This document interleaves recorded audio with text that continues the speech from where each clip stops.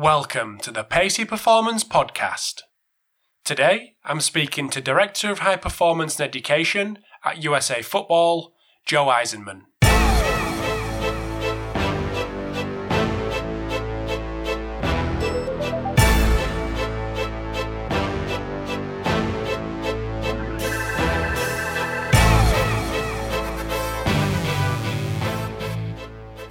Thanks for tuning in to episode 135 of the Pacey Performance Podcast.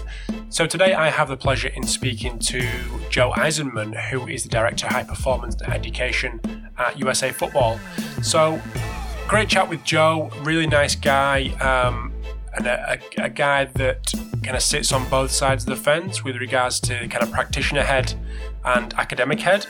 So it was great to get someone on who's got kind of works in both environments really, and it was kind of along the same lines as my chat with Ben Jones at Leeds Beckett, and I thank Ben for making the introduction to Joe and helping me with maximising this episode and my chat and time with Joe that I had. So in the episode we discuss bridging the gap between applied work and research, and also we chatted along the lines of foreign coaches coming into the US and what recommendations Joe would give to guys from the UK and guys from Australia who want to get involved in the US, and how that transition may be maximised from them coaches. Too often academics are in the ivory tower and or in their laboratory, in their academic building. And, obviously applied research needs to be done in the field and in the trenches. So getting the academics onto that playing field or into a strength and conditioning facility and understanding what happens there on a daily basis, and also being a little bit better communicators with some of the practitioners, so that they can be on the same page with going about conducting this work.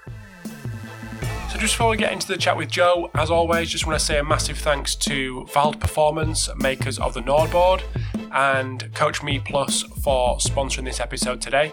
So great to be involved with them guys, two companies that are doing really good things, and two companies that I feel who work and deliver a service with integrity, and work closely with their clients to maximise the investment they've got, that they've made. So I'd definitely encourage you to check both of them out. But I hope you enjoy the upcoming chat with Joe. I would love to have your feedback. Any feedback you've got on the episode with Joe, I'd really appreciate it. And I'll chat to you soon. Hope you enjoy. Thanks for tuning in to the Pacey Performance Podcast. So today I have the pleasure in speaking to Joe Eisenman. So welcome to the podcast, Joe. Thanks for having me on the show, Rob. Very much appreciated to be on the show. No, it's great to have you, mate.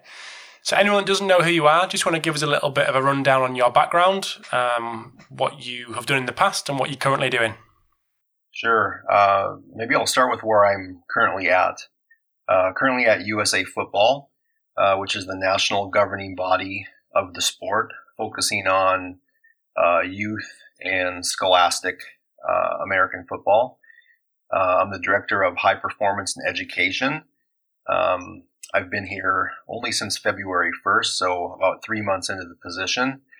Was appointed to the position to oversee long-term athlete development model and a coach education plan to support long-term athlete development.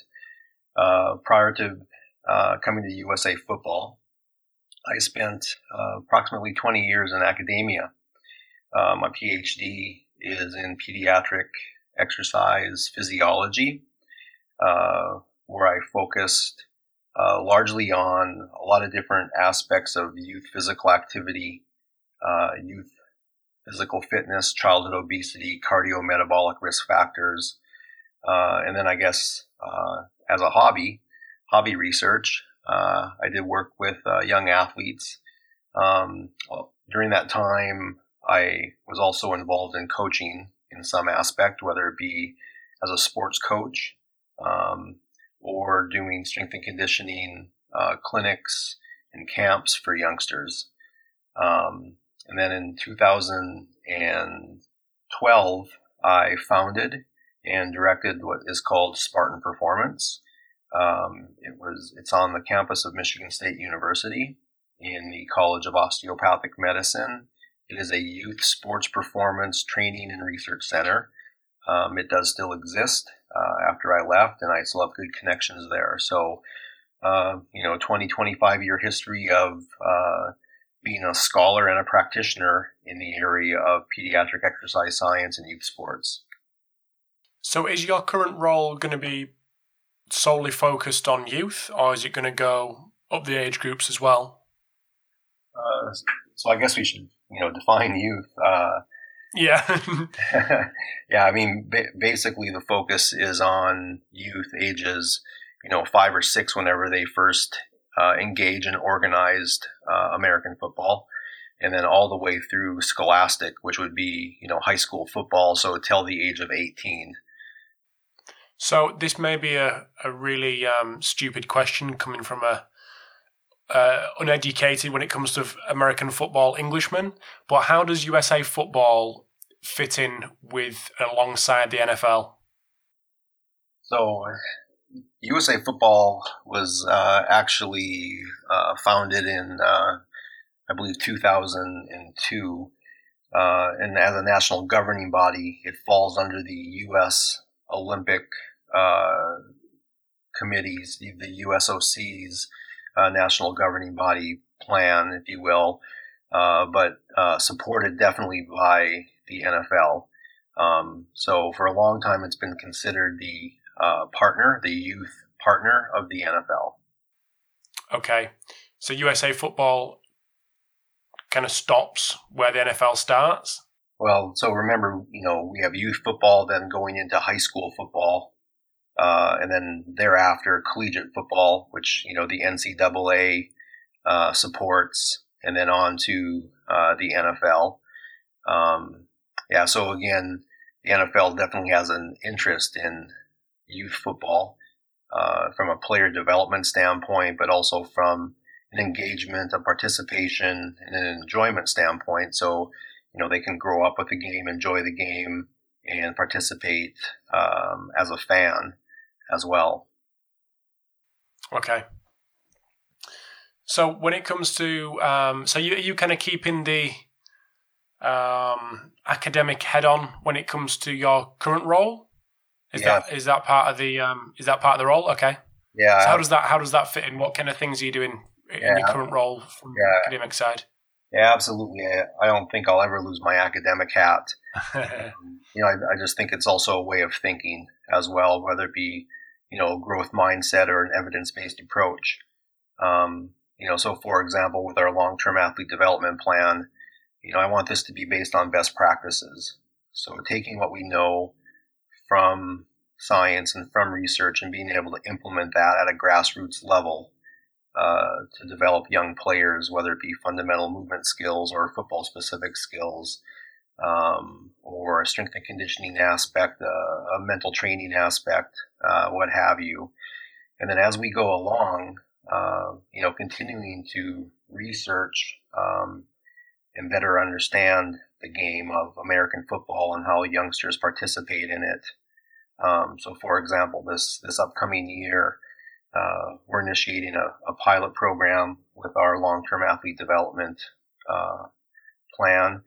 We're going to be testing in approximately 8 sites across the United States where youth enter the game at the youngest ages in flag football, so non-contact flag football, and then their first experience in the game will be a modified game. So not our traditional 11-player tackle football played on a 100-yard field, but instead we're going to be playing on a 40-yard field, and then player number will be either 6-player or 7-player, and then we're also taking out the special teams, so punting and kicking, just to keep the flow of the game going.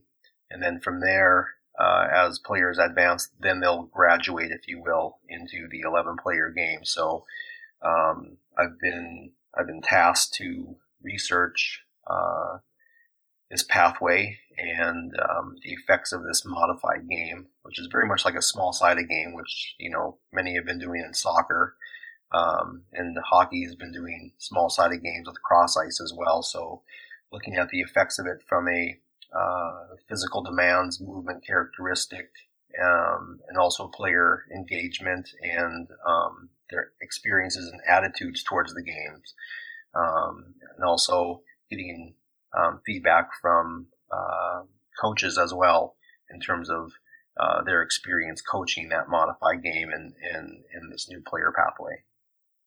Mm-hmm.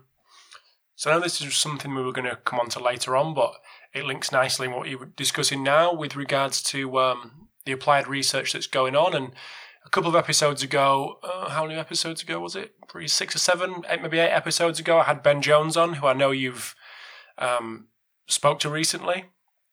And obviously we discussed the things that he's doing at Leeds Beckett.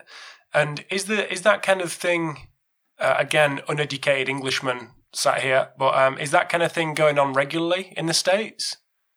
Yeah, so it's a great question. You opened up kind of a can of worms, and yeah, I had the great pleasure of connecting with Ben via Skype. I think we're going to get along quite well, and obviously his work in rugby, another collision sport, plays very well into what we're going to be doing with our youth game here as well, and player development and coach education.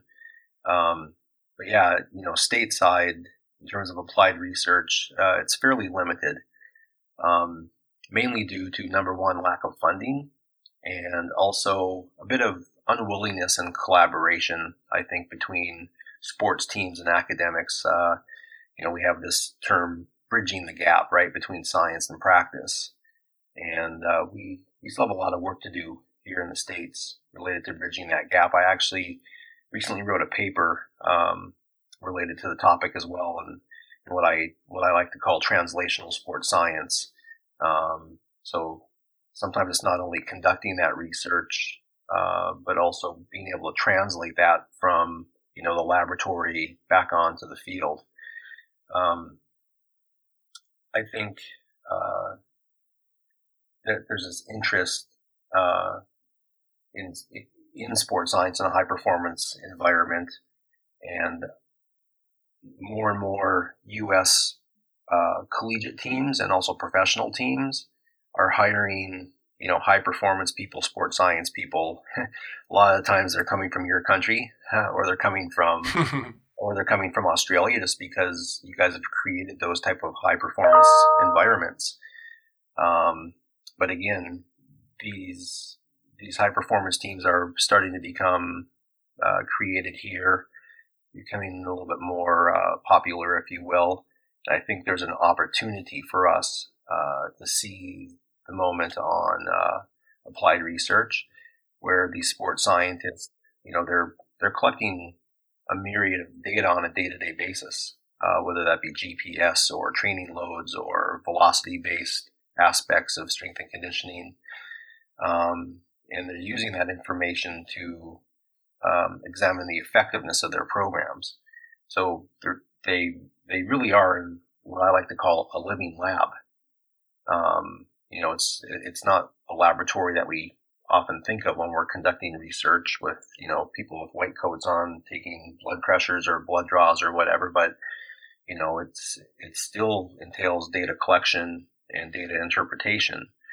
So I think there's some unique avenues for applied research in U.S. sports teams. If we just start wrapping our head around it a little bit more and putting some efforts towards it.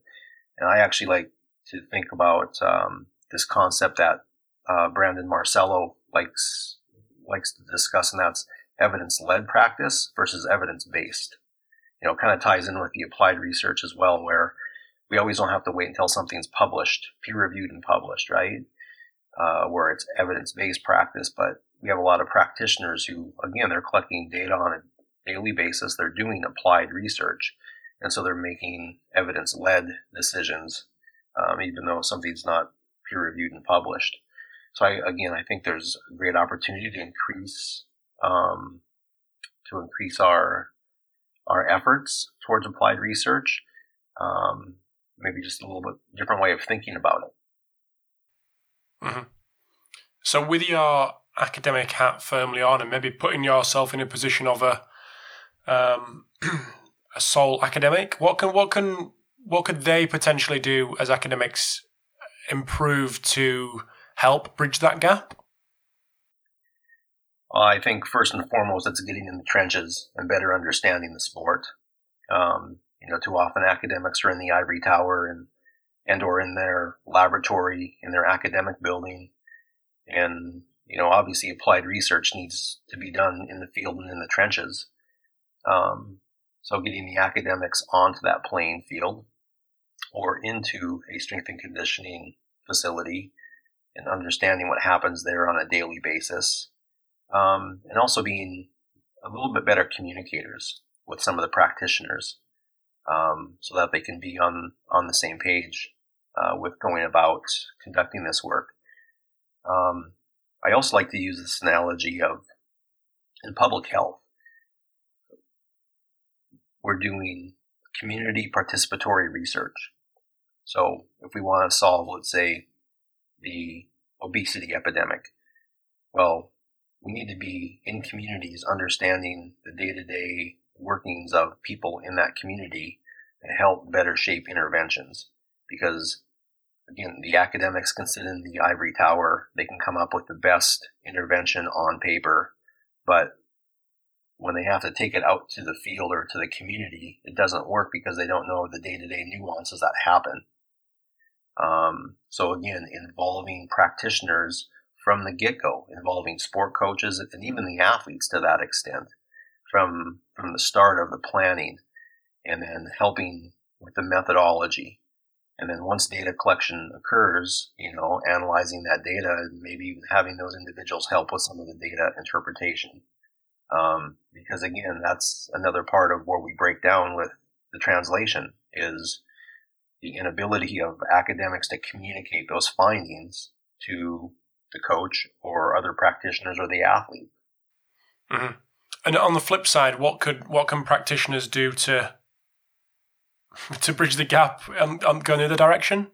Yeah, I think it's a matter of openness as well. Mm-hmm. Yeah, absolutely.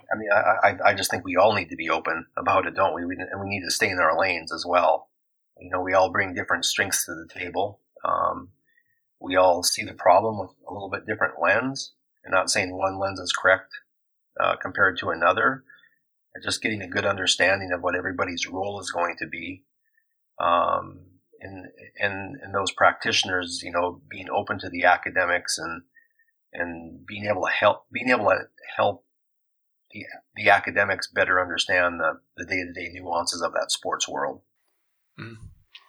And one thing I'd like to touch on just quickly about the kind of foreign coaches, especially from the UK and Australia coming into the US. What advice would you give them guys coming into the environment in the States and how it currently is? Yeah, thanks for asking that question. It's one I've discussed with my colleagues here. And again, they're mostly American practitioners, but I think we're all seeing what's happening. As you mentioned, and I did as well earlier in the podcast. Many of these high performance and sports scientists who are now with U.S. colleges or U.S. pro teams, they're coming from the UK or Australia, and again, that's given your experiences. You've had great experiences with high performance sporting environments, whether it be in the English Premier League, or in Australia with the AFL, or in rugby. You guys understand how to use sports science within that high performance team. So, some of these U.S. organizations, they understand that, so they're bringing you all over. And the other part is related to educational programs. But I think what's happening, at least in a few cases, and this is just kind of heard it through the grapevine, but the UK high performance folks, the Australian high performance folks are getting over here, and they don't understand the US sport culture, specifically that the head coach runs the show. It's a very coach-centric environment, head coach-centric environment in the U.S., where that head sports coach is making every decision, even strength and conditioning decisions. And we're going to lift 3 days a week, or I want the guys to lift 5 days a week, or the guys are out of shape. You need to run them more.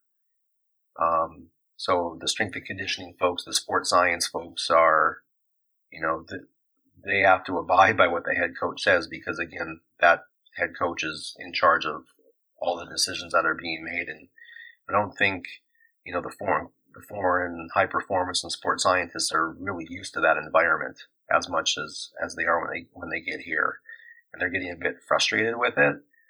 And the other thing is, from a sports science perspective, they may be, collecting, data, whether it be GPS or, readiness, or what have you. And the head coach is really not listening. They're collecting the data, but no actions are being taken upon it. So they really feel like their skill set is not getting used to its potential or how it should be. And I think that's becoming frustrating as well. And so, I don't think it's any secret that we've seen this where, UK or Australian sports scientists they're leaving some of these positions. And I think a lot of it has to do with, my comments that I made about their frustrations, not using their skill set and having to really cope with this head sport coach centric environment that we have in the United States. So do you think this kind of flurry of people going over will continue into the States, or will it be a short-term thing until the kind of, I suppose, the fad goes away and people in the US realize that there's actually people on the ground in the US that can do them kind of jobs, or is it not there yet? I think it's going to continue because, y'all are very well trained and you have great experience. And, there are some of us in the U.S. who have those capabilities as well, but our university system is really not set up to train integrated sports performance specialists. And part of that deals with the focus of large American universities being, so much on physical activity and public health, because that's where all the grant funding is. So, the training of, some of these individuals to occupy these jobs in the U.S. really is not there. Now, of course, we've had a little bit of a rebranding, if you will, of strength and conditioning coaches. Sometimes that's giving them a GPS device and all of a sudden calling them a sports scientist. But as we know, it goes well beyond just the GPS stuff. But, some of the, better educated and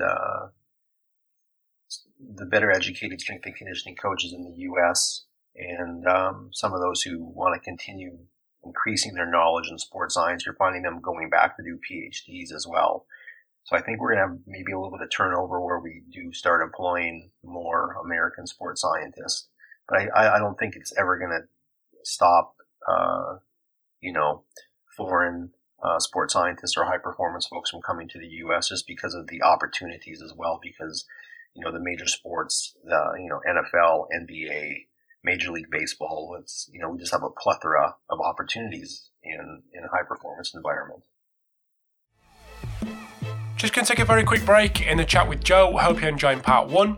So I just want to draw your attention to episode 121 with Dr. Ben Jones at Leeds Beckett University. So if this topic with regards to the applied and the academic side of things and bridging that gap, if that is something you're interested in and interested in knowing more about, definitely check out episode 121. All of Ben's details on there. I know he's happy to chat about this, and obviously I know, given this episode, that Joe has reached out to Ben with the kind of similarities in their work. So definitely check that out. And I just want to say again, massive thanks to the sponsors in Vald Performance, makers of the NordBoard, and the guys at Coach Me Plus over in the States. So thanks to both them guys for allowing the podcast to continue as it does.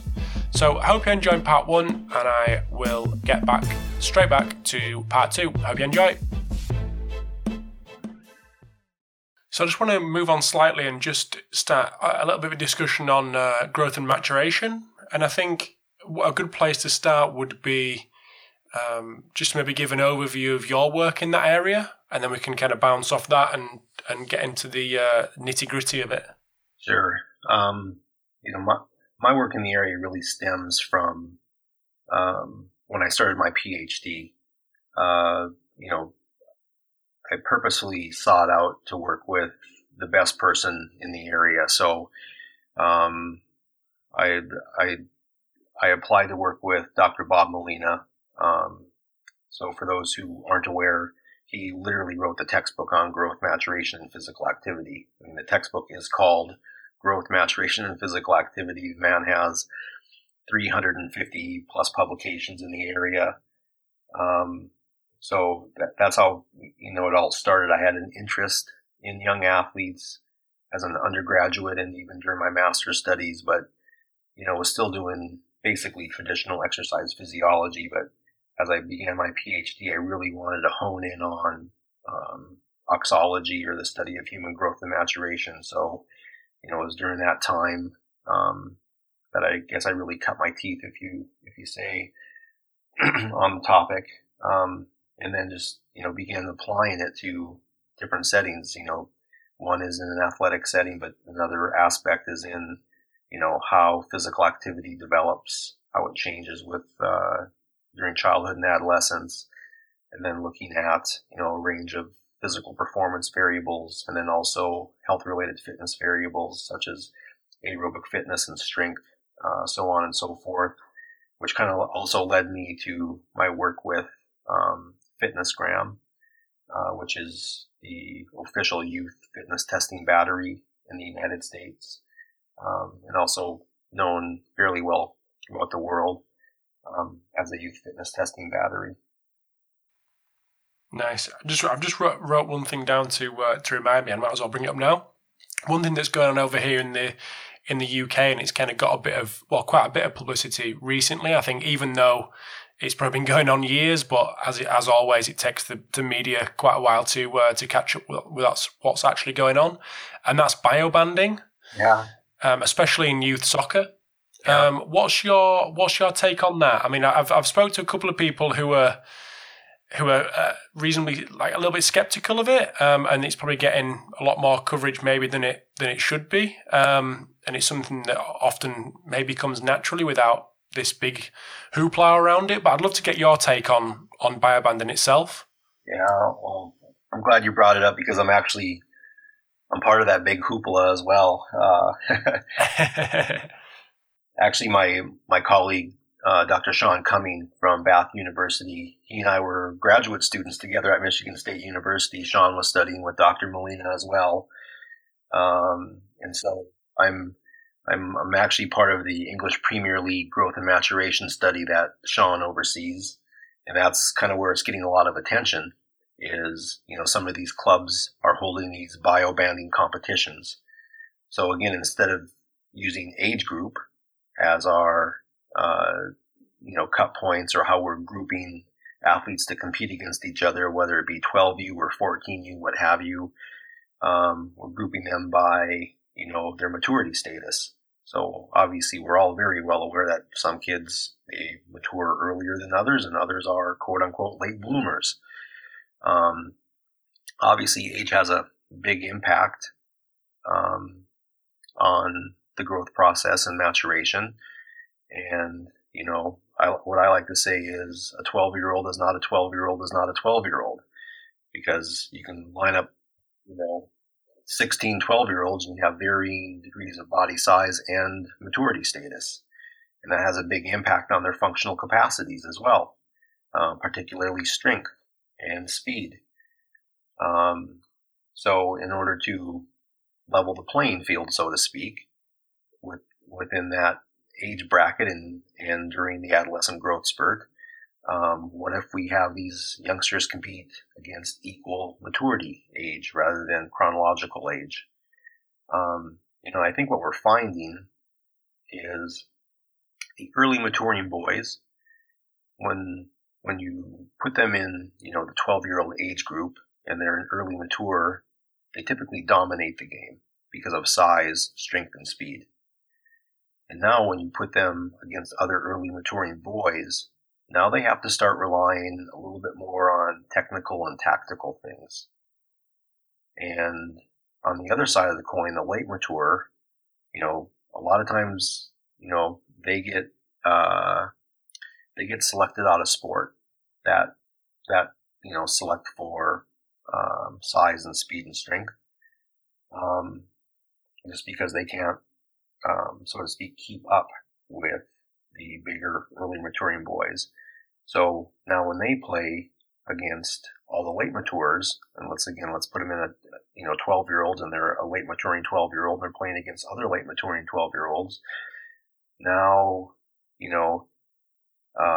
they're not dominated by the older. They may get more touches. They may get to show their skill a little bit more, and they can also have to bring out some of those other leadership skills. Because if you think about a group of 12-year-old boys, and you have the early matures, which ones are the ones who usually lead the group? They're a little bit more vocal.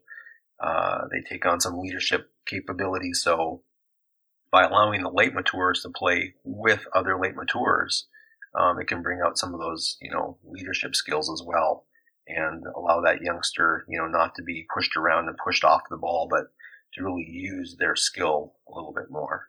And so there's, paper coming out, I think in the next few months.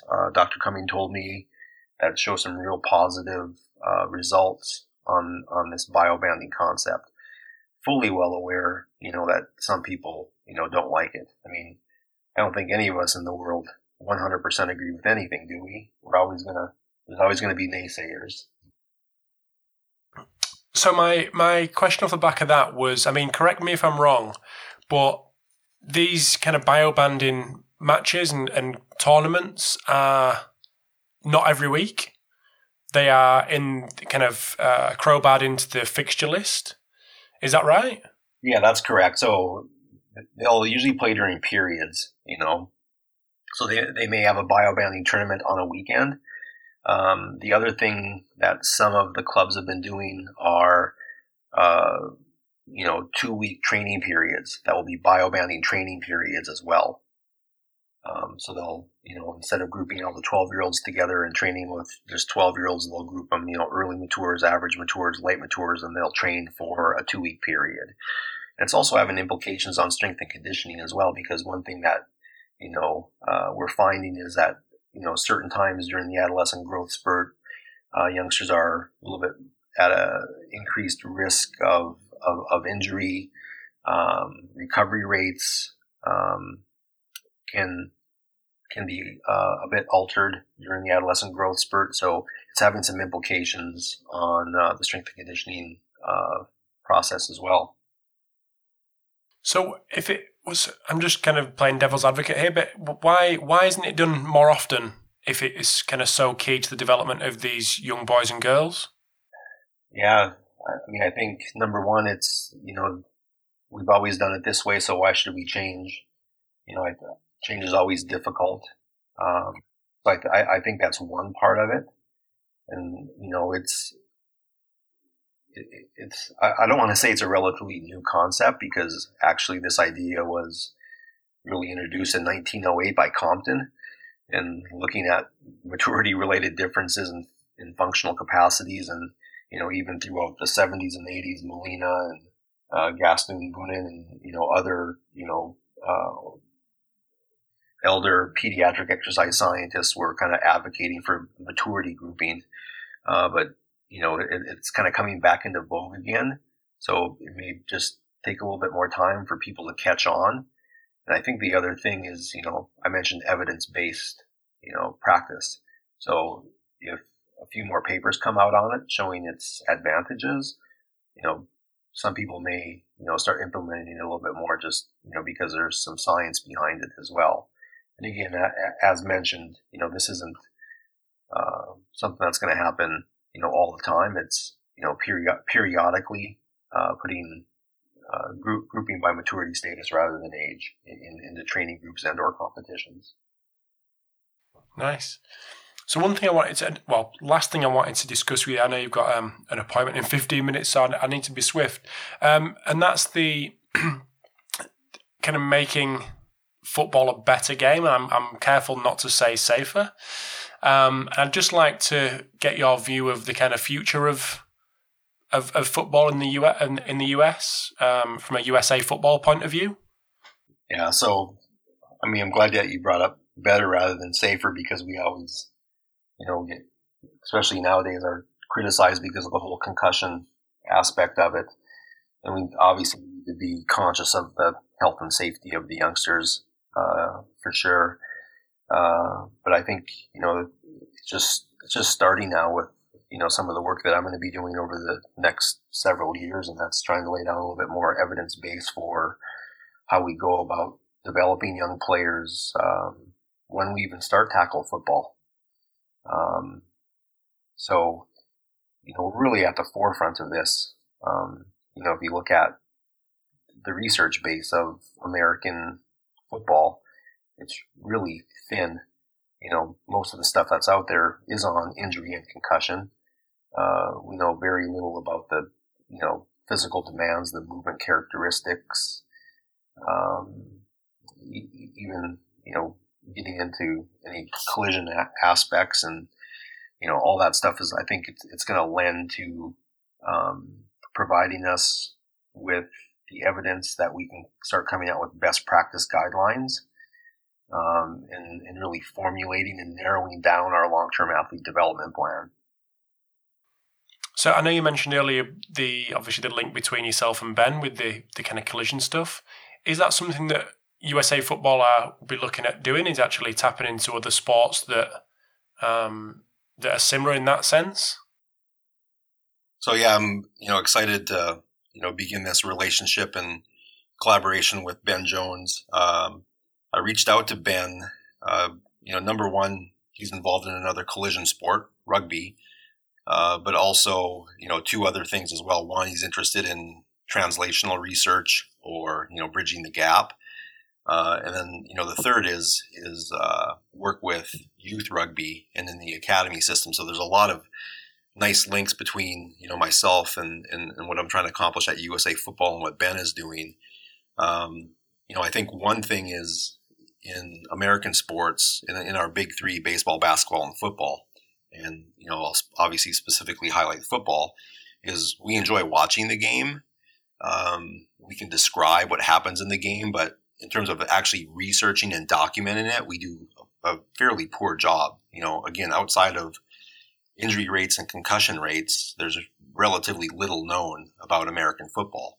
So again, reaching out to Ben and some of his colleagues, and I'm going to mention Shreve Hendricks, who's doing some outstanding work on the science of tackling, which obviously is a huge element in American football as well. I think establishing this partnership and moving forward to use some of the research methodologies that they're employing in the sport of rugby, bringing that to American football, I think is really going to benefit how we shape, grow, and evolve the youth game and even upper levels of American football. So very excited about fostering this relationship with Ben on collision sports, on youth development, and on the science of collision sports. Obviously, there's several other people around the world that I'm beginning to reach out to who are also involved in sports science, strength and conditioning aspects of collision sports, whether it be Australian rules football or other collision sports that are played. Why do you think it is in the States that the popular sports that you guys watch daily is no one knows a lot about it from a kind of research scientific point of view? Yeah, again, let's look at our researchers in the United States. They're at major universities. Those major universities are getting grant funding from federal agencies such as the National Institutes of Health or the American Heart Association, American Diabetes Association. We're so invested in our chronic disease problems over here, obesity, diabetes, heart disease, cancer, that research dollars are thrown that way, and we don't support sports science research, from a grant funding perspective. And that also, to a certain extent, it drives what academics study. Very few academics in the United States really study sports science, and those who do, typically they're at smaller universities. They have a heavy teaching load. They don't have a lot of time to participate in sports science research. I think that's one reason why. And I think the other reason why is, and I think I spoke about it earlier, about we have this coach-centric environment. And these coaches, they're the authority of everything that happens in that sports organization. And many of them really don't care. Some of them don't believe. They frankly have said, I don't believe in the sports science stuff. I have my eyes. I can see what's going on, and I'm going to trust my eyes. And not to say that we shouldn't trust the coach's eye, because I think this also goes back to the translational sports science stuff, like this integrated sports performance team, the group of sports scientists and practitioners and the coaching staff, they all have to work together for the betterment of the athlete. And we need to listen to the coaches as well in the coach's eye and help them solve those problems. That's the role of the sports scientist. But, forming that environment in the American sports culture is challenging. I think we're starting to make some strides in it. I hope that continues. I think, twofold response to your question. Number one is there's not a lot of funding nor emphasis on sports science. And number two, the general environment of science to practice is not really set up in most organizations. Mm-hmm. Nice. Well, I know we're coming up to the 40-minute mark, so I'm just going to round up a little bit and just say thank you very much for your time, for coming on and giving your insight into the questions that I've fired at you. But just before I let you go, I just want to ask you where people can keep up to date with what you've got going on, social media, contact details, that kind of thing. Yeah, certainly. So social media on Twitter, Joe_Eisenmann, EISENMANN. People can feel free to contact me via email as well. So again, J and then Eisenmann, EISENMANN @usafootball.com. Be happy to hear from listeners, share your insights, comments, questions, and concerns, and continue the dialogue around the science of collision sports and translational sports science. Sounds good. Thank you very much, Joe. Really appreciate it, and we'll speak to you soon. Okay, great. Thanks for having me on the show, Rob. Thanks, mate.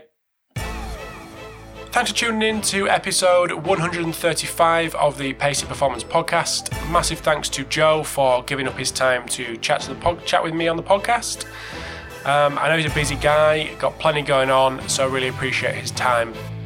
Again, if you wanted to hear more about this subject with bridging the gap between applied and academic research, definitely check out episode 121 with Dr. Ben Jones at Leeds Beckett University. So, last but not least, make sure you subscribe to the podcast on your chosen podcast player and keep up to date with every episode as it goes live on the Pacey Performance Podcast. So I hope you enjoyed episode 135, and I will speak to you soon.